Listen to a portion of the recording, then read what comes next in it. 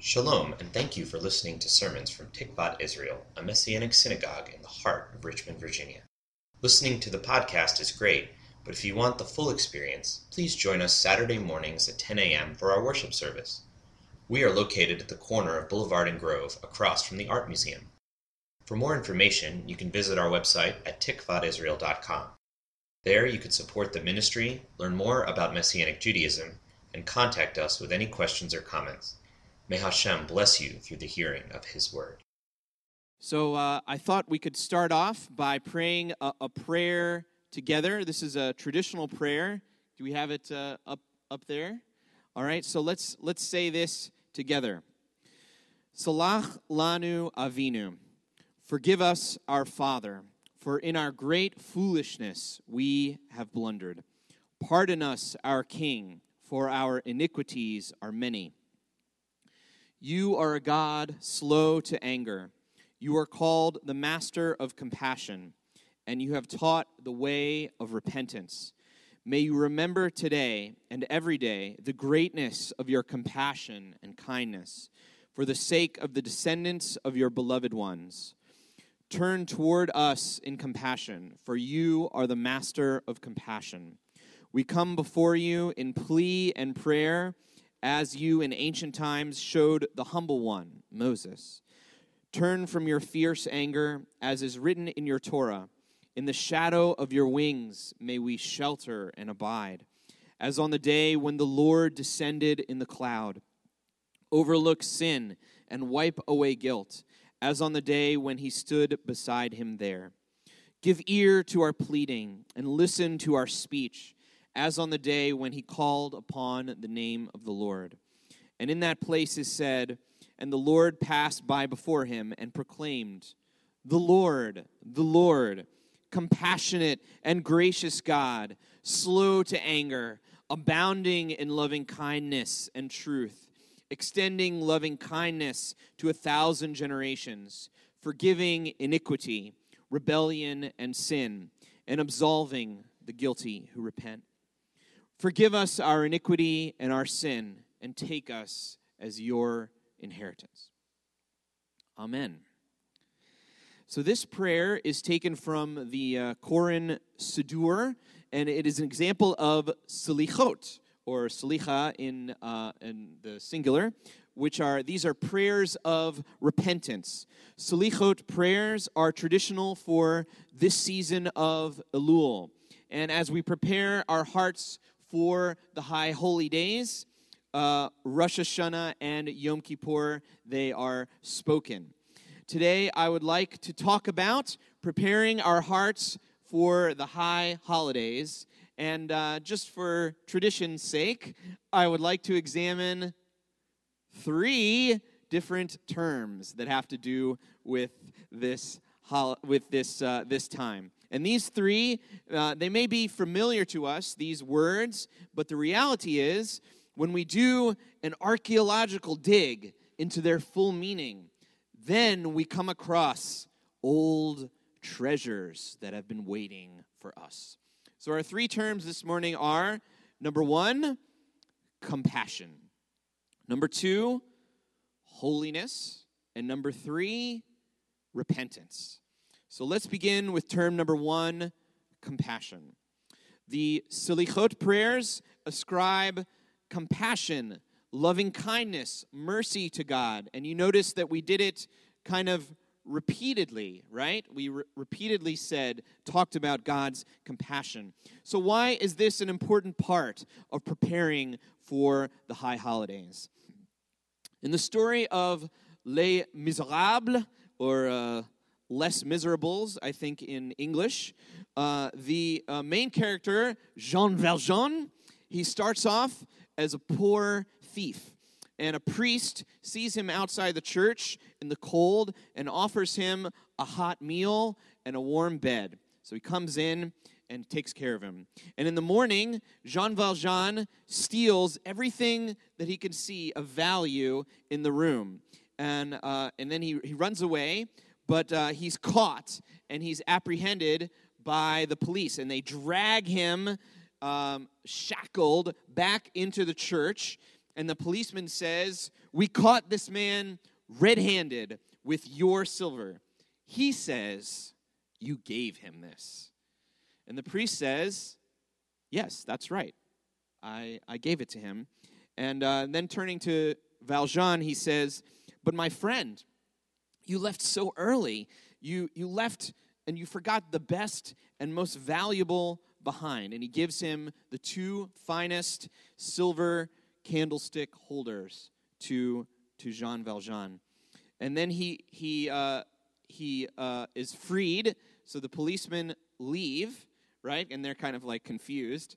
And then he charges Jean Valjean, and he says to use this silver for good, because you have been saved from punishment. And this act of compassion, it sends Valjean into this emotional whirlwind. He's like very, very troubled by this. And eventually he gives his life over to the Lord, and it changes his entire trajectory. It changes the whole story is set in motion from this act of compassion.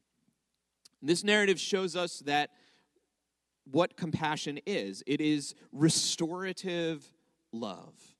Restorative love. When we think of compassion, we might think of like pity or sympathy or something like that. But God's compassion is restorative love. This week's Parsha has Moses reminding the Israelites again of the rescue from Egypt. This is so important, so foundational to our people. But he frames it in such a way to inspire them to keep the Torah and to take care of the Levites and the foreigner, as we read a few minutes earlier. In other words, use the silver for good. Use it for good. So Moses gently instructs in Deuteronomy. So let's take a look at this, what he said. Do you want to read together again? Did you like that? Why not, right? Okay, let's read. This is from the Parsha. When you have come to the land Adonai, your God, is given you as your inheritance, take possession of it and settle there. You are to take the first fruits of the crops the ground yields, which you will harvest from your land that Adonai, your God, is giving you. Put them in a basket and go to the place where Adonai, your God, will choose to have his name live. You will approach the Kohen, that's the priest, holding office at the time, and say to him, "Today I declare to Adonai your God that I have come to the land Adonai swore to our ancestors that he would give us." The Kohen will take the basket from your hand and put it down in front of the altar of Adonai your God. Then, in the presence of Adonai your God, you are to say, "My ancestor was a nomad from Aram. He went down into Egypt, few in number, and stayed." I think my translation is different from your translation. That's why you're not reading with me. All right. Should I go to this one? Yeah, all right. Well, okay. "My father was a wandering Aramaean, and he went down to Egypt with a few people and lived there, and became a great nation, powerful and numerous. But the Egyptians mistreated us and made us suffer, subjecting us to harsh labor. Then we cried out to the Lord, the God of our ancestors, and the Lord heard our voice and saw our misery, toil, and oppression. So the Lord brought us out of Egypt with a mighty hand and an outstretched arm, with great terror and with signs and wonders. He brought us to this place and gave us this land, a land flowing with milk and honey. And now I bring the first fruits of that soil that you, Lord, have given me. Place the basket before the Lord your God and bow down before him. Then you and the Levites and the foreigners residing among you shall rejoice in all the good things the Lord your God has given to you and your household." That was good. Thank you. I didn't realize. I thought you guys were just shy or something, but that was good. That was nice reading that together. So we see from this scripture that God has restorative love for us, which we see in the Exodus narrative. And this inspires us. It motivates us to live for him, to use the silver for good. And this should also spill over into our love for others. We should have restorative love for our brothers and sisters. Can I get an amen on that one? All right. So Elul is a great time to check in on this, to check in with people, and to ask for forgiveness, to go to those who may have hurt us and whom we may have hurt, and to try to work it out. This is traditional for this time, and it's a good idea. We want to offer our very selves to God during the high holy days. So we need to try to have shalom, that is peace, with one another as best we can, right? Rabbi Yeshua reminds us in Matthew 5:23 and 24. So if you are offering your gift at the temple altar and you remember there that your brother has something against you, leave your gift where it is by the altar and go make peace with your brother. Then come back and offer your gift. So before we offer the gift of ourselves on Rosh Hashanah and Yom Kippur back to the Lord as King, we want to try to get things right with our brothers and sisters through restorative love. Amen? All right. So how does compassion or restorative love help us prepare for the high holy days? Because we must start with God's rescuing love when we are seeking to draw close. And then we can move into repentance and to know his holiness. And this brings us to the second term, holiness. Perhaps we have heard the idea that if something is or someone is holy, which is, what is that in Hebrew? Holy. Kadosh, right. Okay? Then that means that it is set apart or set apart for a purpose. And I think that's part of the meaning, but I don't think we're getting the full picture here. This is a very charged, meaningful word. And I don't think even I'm going to scratch the surface here, but we're gonna delve into it a little bit. The central prayer and the culmination of our liturgy or liturgical service, it reflects visions of the very throne room of God from the Scriptures. And that is the Kedusha prayer, and it finds its fulfillment, its center, with these words. Do we know what words these are? Kadosh, Kadosh, Kadosh. Holy, holy, holy is the Lord of angel armies. And we say it 3 times, right? Not just for emphasis, right? But also it magnifies it, right? When something is repeated, that means, pay attention, okay? So 3 times it's repeated. And is it sufficient for us to think when we say that, set apart, really set apart, completely set apart is the Lord of angel armies? Is that enough of a meaning, do we think? Is there more to it? There's more. Eric says there's more, okay? Perhaps there is more. So we begin to understand the word kadosh, or holy. It's the first mention of this root comes from Genesis 2, verse 3.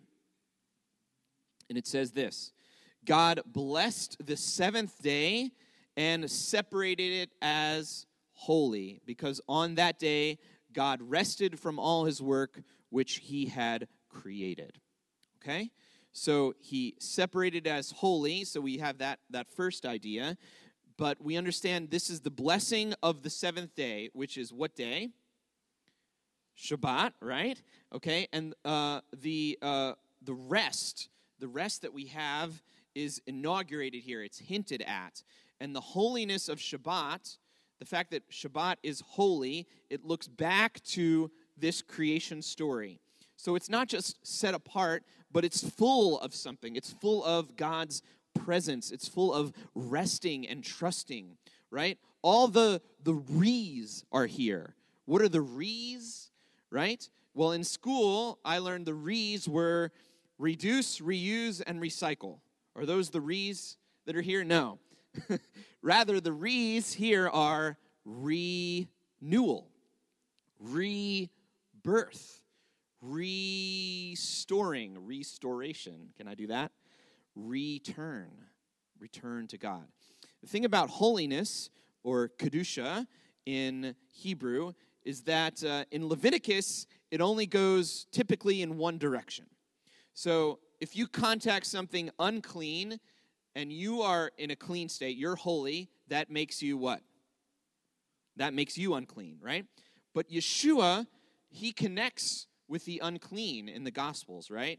He connects with skin disease and dead bodies, these things that are described in Leviticus as unclean or not holy. And the original readers of the Gospels, this would have shocked them. This is very strange. And yet, even stranger is that in the kingdom of Yeshua, holiness goes the other way. And the life force, the restoration, the renewal and rebirth, it goes from Yeshua to the broken and hurting and even brings the dead to life. This is a dynamic reversal of the holiness trajectory. So when we say kadosh, kadosh, kadosh, we are saying set apart, pureness, goodness, source of restoration, renewal, and life. And that is probably only scratching the surface. There's probably more to it than that.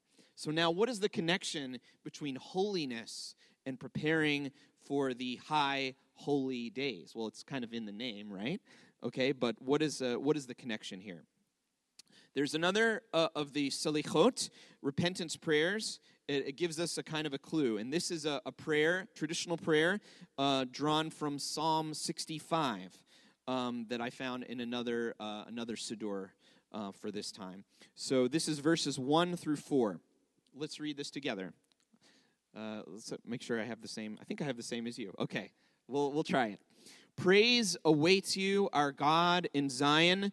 To you our vows will be fulfilled. You who answer prayer, to you all people will come. When we were overwhelmed by sins, you forgave our transgressions.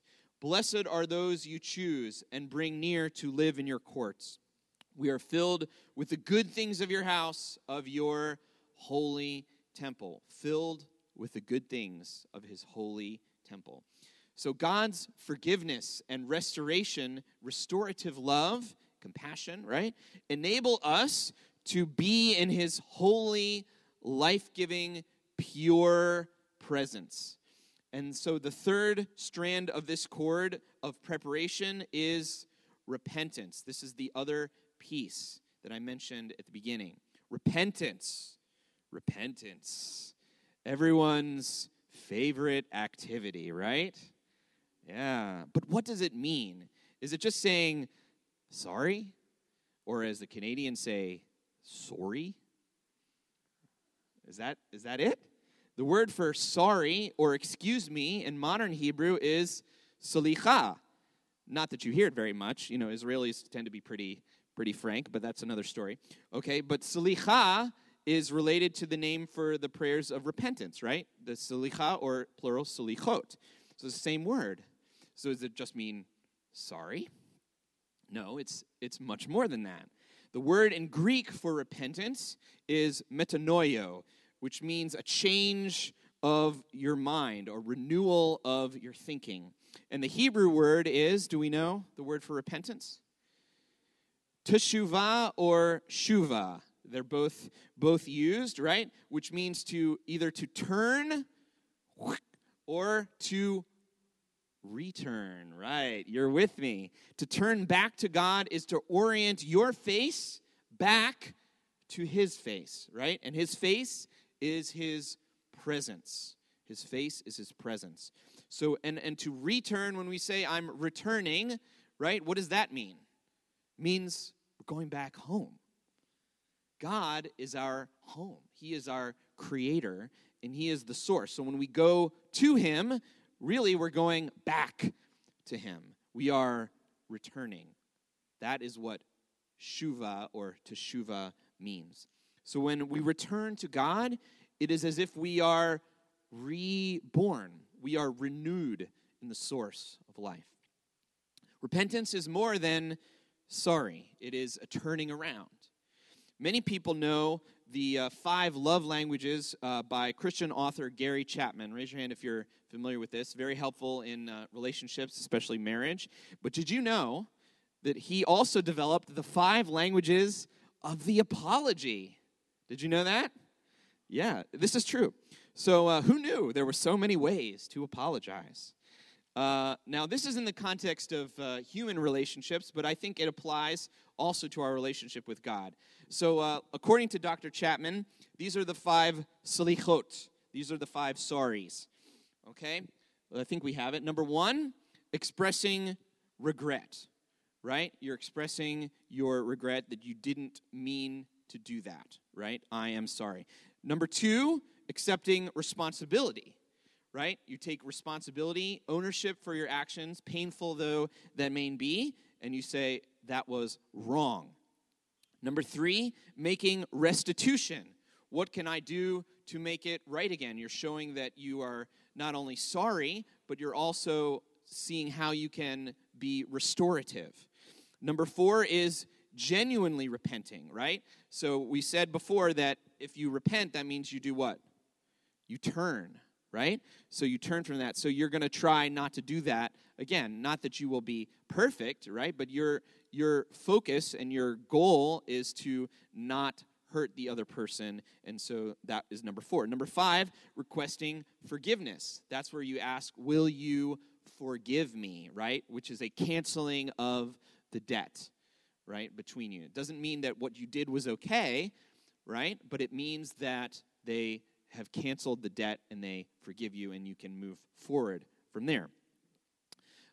Chapman's theory is that different people are wired to understand and receive repentance through these lenses, right? So if you say, I'm sorry, but if the other person doesn't really understand, right, or if I don't understand what I did wrong and why it was hurtful, my wife may not feel like I've really apologized. This is, of course, a hypothetical statement, right? But we get the idea. Repentance helps us to get ready for the high holidays because as we turn our hearts back to God, we return to Him. We turn and we return. And with all the terms together, we understand that we repent or return to His holy, life-giving pureness, right? And because of His compassion or restorative love that we are able to do this. So let us reflect. Let's slow down during the season. Slow down. Let's prepare our hearts for the high holy days. Let us lift up the name that is the identity of Yeshua the Messiah, who is the fullness of the compassion and restorative love of God. Yeshua, the fullness of the holy, life-giving presence of God. And Yeshua, through whom we have forgiveness of sins, who enables us to return to God. Amen? All right. Well, let's pray.